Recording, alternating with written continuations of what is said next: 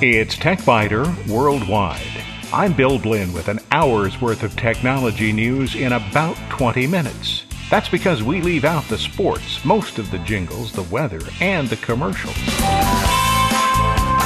Podcast number 394 for May 25th, 2014. This week, Corel Graphics Suite X7 reminds me of all the great features I used to love, and it reveals some useful new functionality.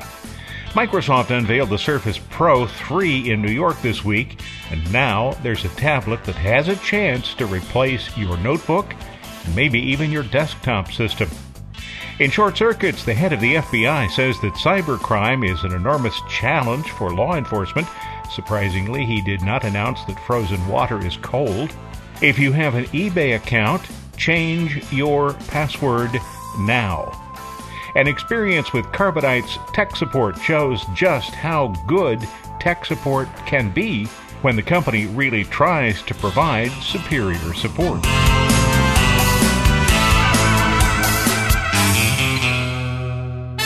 It's been more than a decade since I was an instructor at Rick Altman's Corel World. Rick has moved on and now runs programs for PowerPoint users. Adobe won the page markup battle with InDesign, even though it still doesn't do some of the things that Ventura Publisher did all the way back in 1990. And Adobe also pretty much won the photo editing battle with Lightroom and Photoshop. But Adobe's Illustrator is still playing second fiddle to CorelDRAW. By way of background, let me say happy 25th birthday to CorelDRAW. In 1989 or maybe 1990, I attended Folio Show at the Sheraton on 6th Avenue in Manhattan. I expected it to be the last stop before I asked the owner of the company I was working for at the time, as communications director, to allow me to purchase a Mac. But a visit to the trade show introduced me to a program that aimed to bring design capabilities to the PC. It was called CorelDRAW. And because of it, Apple didn't sell me a computer for another 10 years. I haven't reviewed any Corel application since X4. That's not because I wanted to ignore what Corel has to offer, but because Corel's PR department stopped responding for several years. When I noticed that X7 had been released, I asked if I could take a look. And I could. What I found in version X7 is a CorelDRAW that's vastly different from what it was a decade ago, and a CorelDRAW that's exactly the same as it was a decade ago. In short, the things that needed to stay the same did, and the things that needed to change did. Corel has developed a monthly subscription plan along the lines of Adobe's Creative Cloud. It's priced at about half the cost of Creative Cloud, but Corel doesn't have video and comprehensive website development tools such as Adobe has. Whether it's a good value or not depends on what you need. Corel Graphics Suite X7 includes Draw, PhotoPaint, PowerTrace, Connect, Capture, Website Creator, PhotoZoom Pro 3, and Concept Share. I'm familiar with a lot of those applications from earlier versions, but Connect, Website Creator, PhotoZoom, and Concept Share are new to me.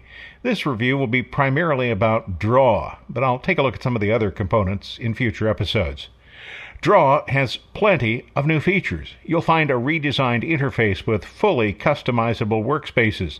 This isn't a surprise, and it's not a surprise because Corel was far ahead of Microsoft when it came to customizing application interfaces all the way back in the 1990s. The new version provides considerably more control over fills and transparency. Font previews are much better, and the suite continues to include Bitstream Font Navigator, now available as a 64-bit application. CorelDRAW isn't AutoCAD, but you'll find that it's an acceptable tool for layouts and drawings. About midway through the review process, I spoke with Gerhard Metralier, who is Corel's senior product manager for CorelDRAW, and I started by asking about the most significant changes in versions X5, X6, and X7. One of the big things, if we're looking back at X4, the 3 versions back, we've had a complete redesign of our color management engine to provide you accuracy between the screen and what you print and make sure that you get really previews on screen of what you're going to be printing. We did a complete overhaul of our typography engine so that you can use advanced OpenType functionality, and with the latest version we continue to enhance that to make it even better with advanced typography functions. A lot of graphic designers and graphics are done with fonts, so we want to support the latest and greatest in the OpenType functionality. We did also develop a very advanced and robust style engine, both for objects and for colors, so that you can really define everything as a style, just like you would do in a Word, for example, where you define a style for the title, and then if suddenly you realize you want to change the font and the color of the title, you press one button and it changes everywhere. Well, it happens so often when you work on a concept and suddenly at the very end, either you realize or your customer tells you, actually, that's not the right color I wanted to use. Being able to change that very quickly is a big, big difference. I think that is one of the key things for Corel, is around productivity and how do we enable our users to be as productive as possible with the product. I think one of the new things with this version is a subscription plan, which is somewhat similar to Adobe's Creative Cloud, but unlike Adobe, you're still offering perpetual licenses. So tell me how that works. And as I understand it, Premium is the name of the subscription plan for Corel. So just give me a little background on how that all works. We strongly believe in offering our users the choice for them to purchase the software the way they want it. We know that a certain percentage of the users are interested in, quote-unquote, renting their software and having a subscription. And we do offer them what we call a CorelDRAW subscription, so they can rent the software for either a month or a year. It's at $24.95 for a month, or the equivalent of $16.50 for the year if you sign up for the year. But we also know from research and from also all the interesting comments we've seen when Adobe announced their switch to Creative Cloud, that a certain percentage of the users do not want to rent the software, they want to own it on a perpetual basis. And this is why we're offering a happy medium in between owning a perpetual and going to a rental model. We call it a premium membership. So for anybody who has purchased a perpetual version of CorelDRAW, a box or a download version, they can sign up for what we call the premium membership for $99 a year. And that part of that, they get not only access to everything that I mentioned, part of the standard membership, but they also get early access to new features that we will only release to everybody else with the next version, so X8, for example. And on top of that, once the new version comes out, if you have an active premium membership, we'll get you a new version, the latest version at that point, on a perpetual basis as well, because it's what you chose to be on a perpetual plan. So it's, I would say, almost best of both worlds. Our upgrade it's at $199. So when we usually release a new version every 2 years. This is a $99 a year value proposition. So it's about the same price as if you were to upgrade to the next version. But you get all the extra benefits on top, exclusive content immediately available, early access to new features, and a lot more part of that offering. For those who would want to upgrade from an earlier version, how are you handling that? We have different options. For anybody who is on up to 3 versions back of CorelDRAW, so version X4, X5, or X6, they can purchase an upgrade from a perpetual perspective to CorelDRAW Graphics Suite X7 for $199 US. So that's the full product on a perpetual basis. That's 3 versions back or 6 year older than 6 year old.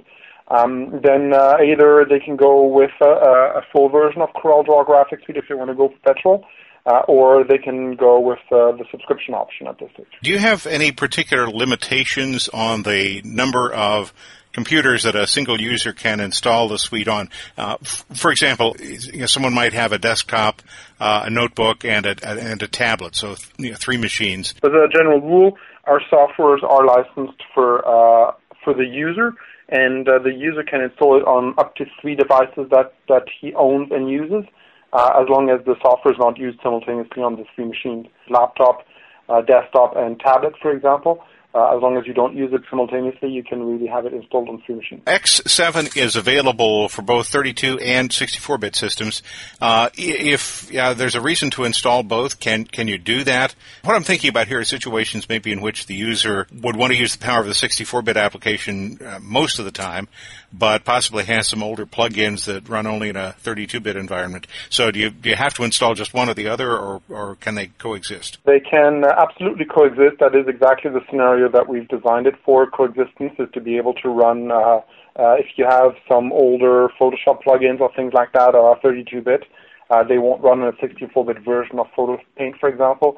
So you can install both 32 and 64-bit versions simultaneously. And along that same line, with speaking of plugins, compatibility with existing Photoshop plugins? Absolutely. That was a big focus for us over the last, with X6 especially, and throughout the cycle of X6. But we're very compatible with all the latest generation of Photoshop plugins. So I know we're in regular discussions with companies such as Alien and for their plugins, and others. Our own are tested as well, so there will be no problem at all to make the vast majority of the plugins will work great. You have a new feature in this version called Font Playground, which is intriguing to me simply because it seems to simplify in many ways a designer's task if you're looking at multiple typefaces. This is really one of those many things that we're doing in CorelDRAW Graphics Suite to help our users be more creative but more productive at the same time. This Font Playground is really, we call it the right to play with fonts. It gives you really an opportunity to experiment and try things out without risking to impact your design. So you have this Docker on the side. We call it Docker's the palettes that are docked on the side. And there you can really just start typing some text, trying out things, trying fonts, trying stylistic sets on the fonts, and advanced OpenType functionality. And once you're happy and you found exactly what you want, you just copy that, paste in your document, you're good to go. So it gives you this experimentation place where you can rediscover and try new things without any risk of impacting your existing design, but at the same time keeping your design next to it so you have context on what you're trying out. The interface has been changed so that it's a much cleaner look. It actually looks like it looks right at home in a Windows 8 environment. Are you getting any kind of feedback on that? There's really two groups of feedback. Overall, the very positive feedback and the cleanness and the refreshed look. We actually did a lot more, and it's not that visible on the UI when you look at it very closely, but we really took the time to combine to one common framework for all our interface. Historically, you build a product over years, and then there's multiple ways of doing things. So it really went to a much unified look and feel, and it feels much more unified. And the cleanness is really intended to take the UI away from your design and enable you to focus more on the design. A lot of people now have multiple monitors since monitors are becoming much less expensive. And I noticed that you've provided the ability to support multiple monitors. That's been a very, very positive feedback. I think overall, and this is one of the things we did part of this UI refresh that we did in X7, was really to enable our users to not only support multiple monitors and very quickly drag and drop things on other monitors and work however they want to. As you mentioned, a monitor these days, it's very easy to just add a second monitor for $200, $300 or $600, $700 for a highly calibrated monitor. And then you really have a fantastic environment. You really experience a lot more space. But more importantly than that, you'll also see, and this is more important when we look forward with the latest generation of laptops and the latest generations of monitors, it's really support for high DPI monitors as well.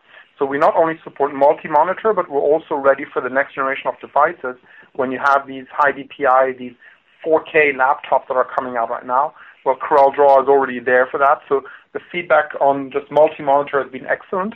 But as soon as these devices start being available to the public, there'll be even more positive feedback, I'm certain, because, hey, the software will just work great on high DPI monitors. Now, this is probably one of the most minor features there, but it's kind of intriguing to me. Draw has had the ability to make barcodes for a long time, but this time around you've added the ability to do QR codes. And even people who have no idea what a QR code is have undoubtedly seen those codes. Tell me what they are and explain why they're important to somebody. So QR codes is another form of a barcode if you want. They're usually there are a square shape barcodes with a lot of little squares inside, usually black and white, and it's very dull to look at you see them on packaging. They're used a lot because with modern smartphones, you can just take a picture of your camera and it will get you that information over. So it's getting more and more popular for that. But what we did is really take that to the next concept, because it's a graphics package and enables you to create some really impressive graphics with CorelDRAW. So we also wanted you to be able to be very expressive and creative when it comes to QR codes. So we've gone with QR codes and went to the next level and enabled you to really create highly visual and graphical QR codes, starting to work with fill, starting to put effects, transparency, and things like many effects on top, and start layering objects, etc. So I have full control and creativity there. But what's important then at that point, and one of the big challenges with QR codes, is that every device out there supports QR codes in a very different way. And that's why we've developed actually not only the QR code generator, but we also developed a web service that is integrating CorelDRAW that is a QR code validator. So you can just, once you've created your barcode and prepared it and changed the graphics, the look and feel, etc., you can just use our validator that is built in, just drag and drop around it and wait a few seconds and go to a Corel server. For you, we'll validate you and tell you this is a readable barcode or this is not. If it's readable, we'll tell you what we've been able to read. And if it's not, well, at least you'll know before you go to print and have printed these 1,000 flyers that barcode was no use. And help you change before you go and have that expense. So the options that Corel offers are a full rental program for $25 a month if you rent on a monthly basis, or about $17 a month if you pay once annually. There's the standard perpetual license, purchase in a box or a download. The price varies depending on whether it's an upgrade from a previous version or a new license. Upgrades are usually $200, and a full new license is $500. Perpetual license with extra benefits, that premium we talked about, that's an extra $99 a year. It's in addition to the regular software fee, but users have access to all the new features as well as additional typefaces and clip art. I wanted to show you on the website how CorelDRAW X7 works, so I had an idea for a fictional business called Kitty Companions. Here's how it went. I started by defining an intended size for the website ad, 1000 by 800 pixels, and I picked the color space, which would be RGB, that's what you use on the web. The suggested rendering resolution is 96 pixels per inch. I usually change that to 100 simply because it makes any math that might be involved quite a bit easier. And it really doesn't make any difference. On the web, a pixel is a pixel is a pixel. My first stop was the font playground. Initially, you'll see some standard lorem ipsum text and 3 typefaces. I changed the text so that it read Kitty Companions and added a dozen or so typefaces for the comparison. You'll see only 4 on the TechBiter Worldwide website. I did that just to conserve some space. The user can control the size of the sample text, and when the comparison is complete, just drag the winning typeface onto the design. One image I thought about using was big old orange Percy. The image was created with a point-and-shoot camera, but it is one that creates raw images. CR2 is a Canon RAW format. Corel Photo Paint can open raw images and gives the user some options regarding color and exposure. The interface has considerably fewer controls than what you'll find on Adobe Camera Raw, but the basics are there. After making initial modifications, I placed the image in CorelDRAW, but then decided that more work was needed. Right-clicking an embedded bitmap image reveals a context menu that allows the image to be edited in Photo Paint and then returned to Draw. In Photo Paint, I desaturated the background, and when I was ready to return the modified image to Draw, just clicked Finish Editing. Eventually, though, I decided that image wasn't the one I really wanted to use. I needed another image because this image was just too rectangular. And the ad's a rectangle. I just didn't want a rectangle in a rectangle. We'll come back to that in just a moment. I had a bitmap image of a cat paw that I wanted to use. The image had a white background, though, and I wanted to eliminate that white background. I wanted wherever there was white to be transparent. Corel's applications have had a trace function for a long time, and I wanted to see the current version in operation. Initially, I tried a line art setting with relatively low smoothing. The result was a fairly jagged interpretation of the bitmap. You'll see that on the TechBiter Worldwide website. Next, I changed the trace type to logo and increased the smoothing. So that the background would be dropped out, I checked the Remove Background box. The resulting trace was perfectly smooth, and the white background had disappeared. On the TechBiter Worldwide website, you'll see a checkerboard pattern. That's an indication for almost every graphics program that's where the transparency is. There's really not a checkerboard pattern back there. After placing the paw print and coloring it with a beige shade that was present in the cat picture I'd selected, I placed text so that it extended onto the paw print and placed everything in the lower right-hand corner. Now, about the cat image. I looked through the clip art images provided with the CorelDRAW X7 package and found a picture of a gray kitten on a white background. Perfect. Snap ITC was the typeface I had selected in the font Playground, and I decided that adding an extrusion effect might be useful. Extrusion is one of the interactive effects. I pulled the extrusion back and slightly to the left. After tinkering with it for a while, I settled on just pulling it straight back from the center so that the extrusion itself would remain relatively low. But you'll see on the TechBiter Worldwide website that it's hard to read. In fact, it's impossible to read that way. Creating a readable extrusion involves several steps, so I started by adding a thin white outline to all of the letters and then selecting a color from the kitten's nose to shade the text. Then I broke the extrusion apart so that I had a text layer in front. The extrusion behind the layer consists of 98 individual components. The result, after I used a darker shade of the same color used for the extrusion for the typeface, and after applying a thicker, light-colored outline to the typeface, is perfectly readable.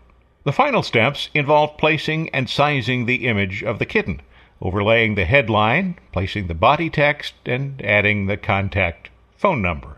The entire process consumed several days, but most of the time was spent identifying the typefaces and images that I wanted to use and writing the body copy. This is true if you're doing any kind of advertising work. Most of the work is in the planning. Once I had all of that done, creating the logo in the lower right, the headline, and the ad took no more than about 30 minutes. And you'll see the result on the TechBiter Worldwide website. The bottom line for CorelDRAW X7, 5 cats. CorelDRAW X7 is everything you remember, and lots of new features you want. It's no secret that I've always been a fan of CorelDRAW, starting the first time I saw it around 1990. The application went through some less than stellar versions, but X7 still has what the developers used to call a sparse tool set. That means it's easy to understand. The additional capabilities that Corel has built in from version X4 through X7 are welcome additions, as are options for either purchasing or renting the application. You'll find additional details on the Corel website. There's a link to it from the TechBiter Worldwide website. And we have a winner of the Corel Graphics X7 contest. For the past several weeks, I've been encouraging you to send in an email for the Corel Graphics Suite giveaway. The deadline for entering was last Sunday, May 18th, and now we have a winner. Here's how the winner was selected. I started by extracting all of the email addresses and making a list. I didn't check it twice because I'm not Santa Claus, despite certain physical similarities. I then used the application to delete any multiple entries. It seems that most people entered just once. And then I got technical. Each entry had a position that was essentially assigned at random in the list. The next step involved running a random number generator to create a single number within the range of entries. That random number generated by Microsoft Excel was 9. And the entry at position 9 belongs to Ross Ferguson in New Zealand. Congratulations, Ross. I'll provide your contact information to my contact at Corel's Public Relations Department. You should hear from her soon.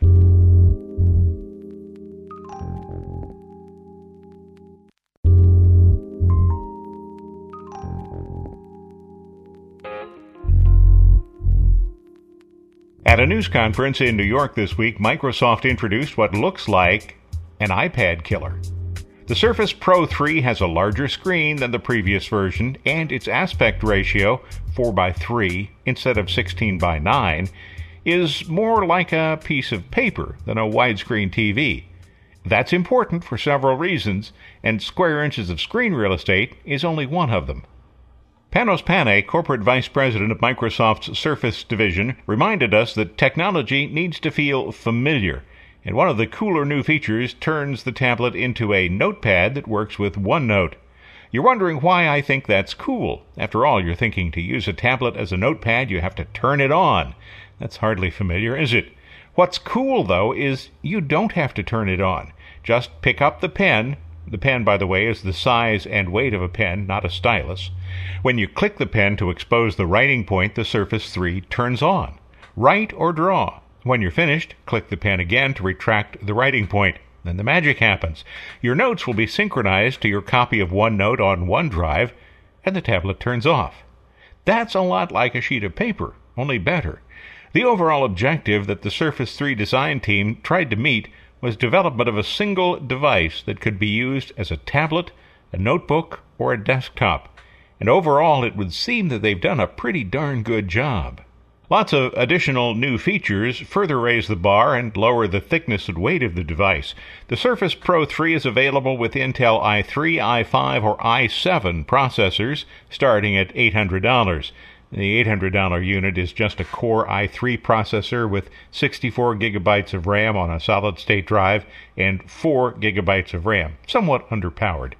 At the high end, there's the $1,950 version with a Core i7 processor, a 512 gigabyte solid-state drive, and 8 gigabytes of RAM.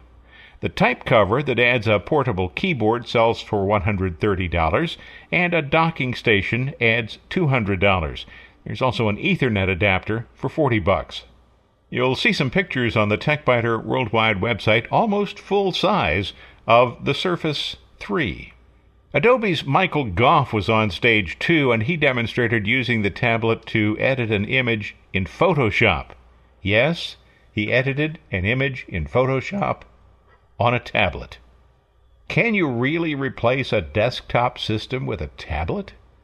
Goff seemed to think you can. So I got to start by telling you the first time I got my hands on this thing, I was blown away. If you take the power of Photoshop and you put it on a device like this, it's a creative's dream come true. This is everything. All I need right here. You know, it's a really great time to be a creative. Technology is bringing more mobility, more natural interaction, and more expressiveness to all our tools. Our customers already love Surface Pro, but they told us they wanted Photoshop to take better advantage of the screen, the pen, and the touch. Today, I'm going to show you one example. So this is a sneak peek of Photoshop CC optimized for touch on Surface Pro 3. A docking station allows the tablet to work like a desktop computer, complete with a full-size keyboard and a mouse, but you can still reach up and touch the screen. Now, this is something I frequently do when I'm using a notebook computer, and I'm always frustrated when the screen doesn't react. The pen works even when the tablet is docked. Panay characterizes the Surface 3 as the tablet that can replace your laptop because it has the power of an Intel Core processor while being just a third of an inch thick and having a 12-inch screen weighing less than 2 pounds. Panay addressed the importance of making technology feel familiar, which is one of the primary reasons for the form factor, more like a sheet of paper, and a writing implement that has the size and weight of a real pen. When you're designing a product, you have to design something that feels unbelievable familiar. It has to feel familiar to people. We don't talk about design a lot, and I've gotten into a lot of tech stuff. And I understand that, but hold on, pull back for just a minute. Pull back. You have to know what you're trying to accomplish. And sometimes you start with specs, and many times you start with customers, and a lot of times you just have goals for your products. But in this product, to really bring it to life, we wanted to do something to make sure it was clear and build something that was just even more than that, that it was just familiar. And really, what is more familiar than a piece of paper? You've been using it your whole life. Your children, if you have any, they use them today. You send them to school with 3-ring binders, there's no doubt. You've had those spiral notebooks. Do you remember those when you were kids? You had those. It's super familiar. It looks a lot like a 3:2 aspect ratio, as it turns out. It looks a lot like this device. And the chemistry between the size of a piece of paper and a device like this, that's not an accident. That's a design point. And it's a critical one for this device. It's what makes it familiar. It's what then makes it seamless. One feature that's still missing on all Windows-based tablets is a glide option for the on-screen keyboard. The superb SwiftKey app, available for Android devices and Apple devices, but not Windows tablets. There are times when you don't want to attach a keyboard and when you don't want to use a pen, but you just want to be able to type on the screen's keyboard. An app called TouchPal is available for Windows tablets, but it doesn't work well enough to be usable. Where SwiftKey on an Android tablet routinely guesses the correct word, TouchPal rarely manages to come even close. This is a shortcoming that Microsoft needs to address, either by inventing its own Glide app or by paying the developers of SwiftKey to port their astoundingly good app to Windows. The sales for the Surface have been somewhat unimpressive at best, even though reviews have generally been positive. After this week, I would expect to see a lot more positive reviews. I'm not in the market for a Windows tablet computer myself right now because the Iconia I have is only about 2 years old, and I'm certainly not in the market for a Windows notebook because the Lenovo is even newer. But I do know that if I was in the market for either right now, I would give very serious consideration to the Surface 3.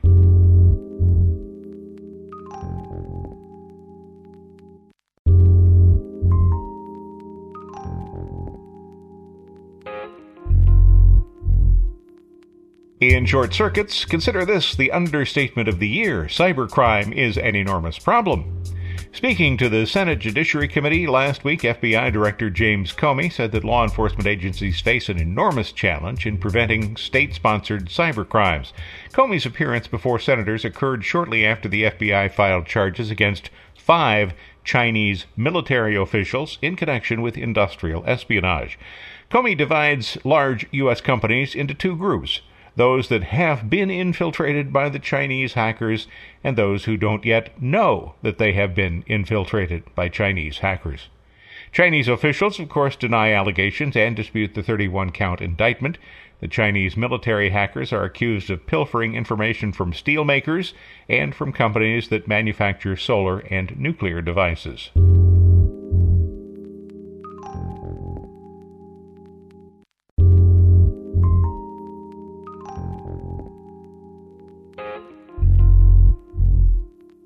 eBay says that hackers broke into its systems and gained access to personal information for about 145 million customers. Consider that number, 145 million. The population of the United States is 319 million people, so that single breach affects approximately half the population of the country. eBay says the hackers gained access to names, email addresses, birth dates, encrypted passwords, physical addresses, and phone numbers. The company says financial records were not at risk. And although the passwords were encrypted, there are ways to essentially reverse the process. It takes some time, and it's a complex process, but it can be done. So it's best to assume that your password, if you have an eBay account, has been compromised. PayPal is owned by eBay, but the attack apparently didn't involve PayPal. Still, the prudent user might consider changing the password there, too. What's more distressing than the fact that thieves have obtained enough information to steal users' identity is the fact that the break-in occurred in February, and eBay didn't figure it out until earlier this month, and didn't announce it publicly until this week.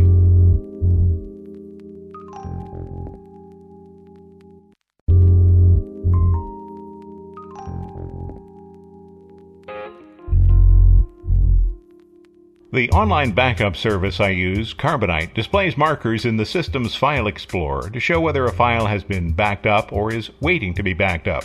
I noticed that the icon overlays had disappeared a few weeks ago, so I sent an email that described the problem to Carbonite support. In response, Carbonite suggested a call.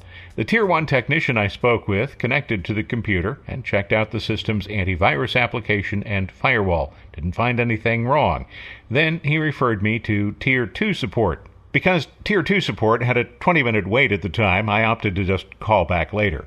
I wasn't able to make that call for nearly 2 weeks, and Carbonite's automated system occasionally sent reminders that there was still an outstanding issue that needed to be resolved. On Sunday morning, I called and was immediately passed to a Level 2 technician, Allegra, who investigated. The problem turned out to be too many entries in the Shell Icon Overlay Identifiers registry key. Carbonite technicians are not permitted to edit a customer's registry, but the information provided was sufficient for me to identify unneeded markers from Microsoft's OneDrive, or SkyDrive, and from Virtual Clone Drive. After backing up the full registry key, I deleted the unnecessary entries and rebooted the computer. Carbonite's disclosure dots are back. The backup itself had been working properly. That's easily confirmed by viewing files that are shown on the Carbonite backup drive. Only the display was inaccurate, so this was a minor problem. Even so, Carbonite's tech support department took it seriously, and Allegra even sent a follow-up email with some additional information. Sometimes I talk about support when it's substandard, so I really feel obligated to talk about support when a technician not only does what's supposed to be done, but goes far beyond what's expected. So you can understand why I continue to use the Carbonite backup service and to recommend it.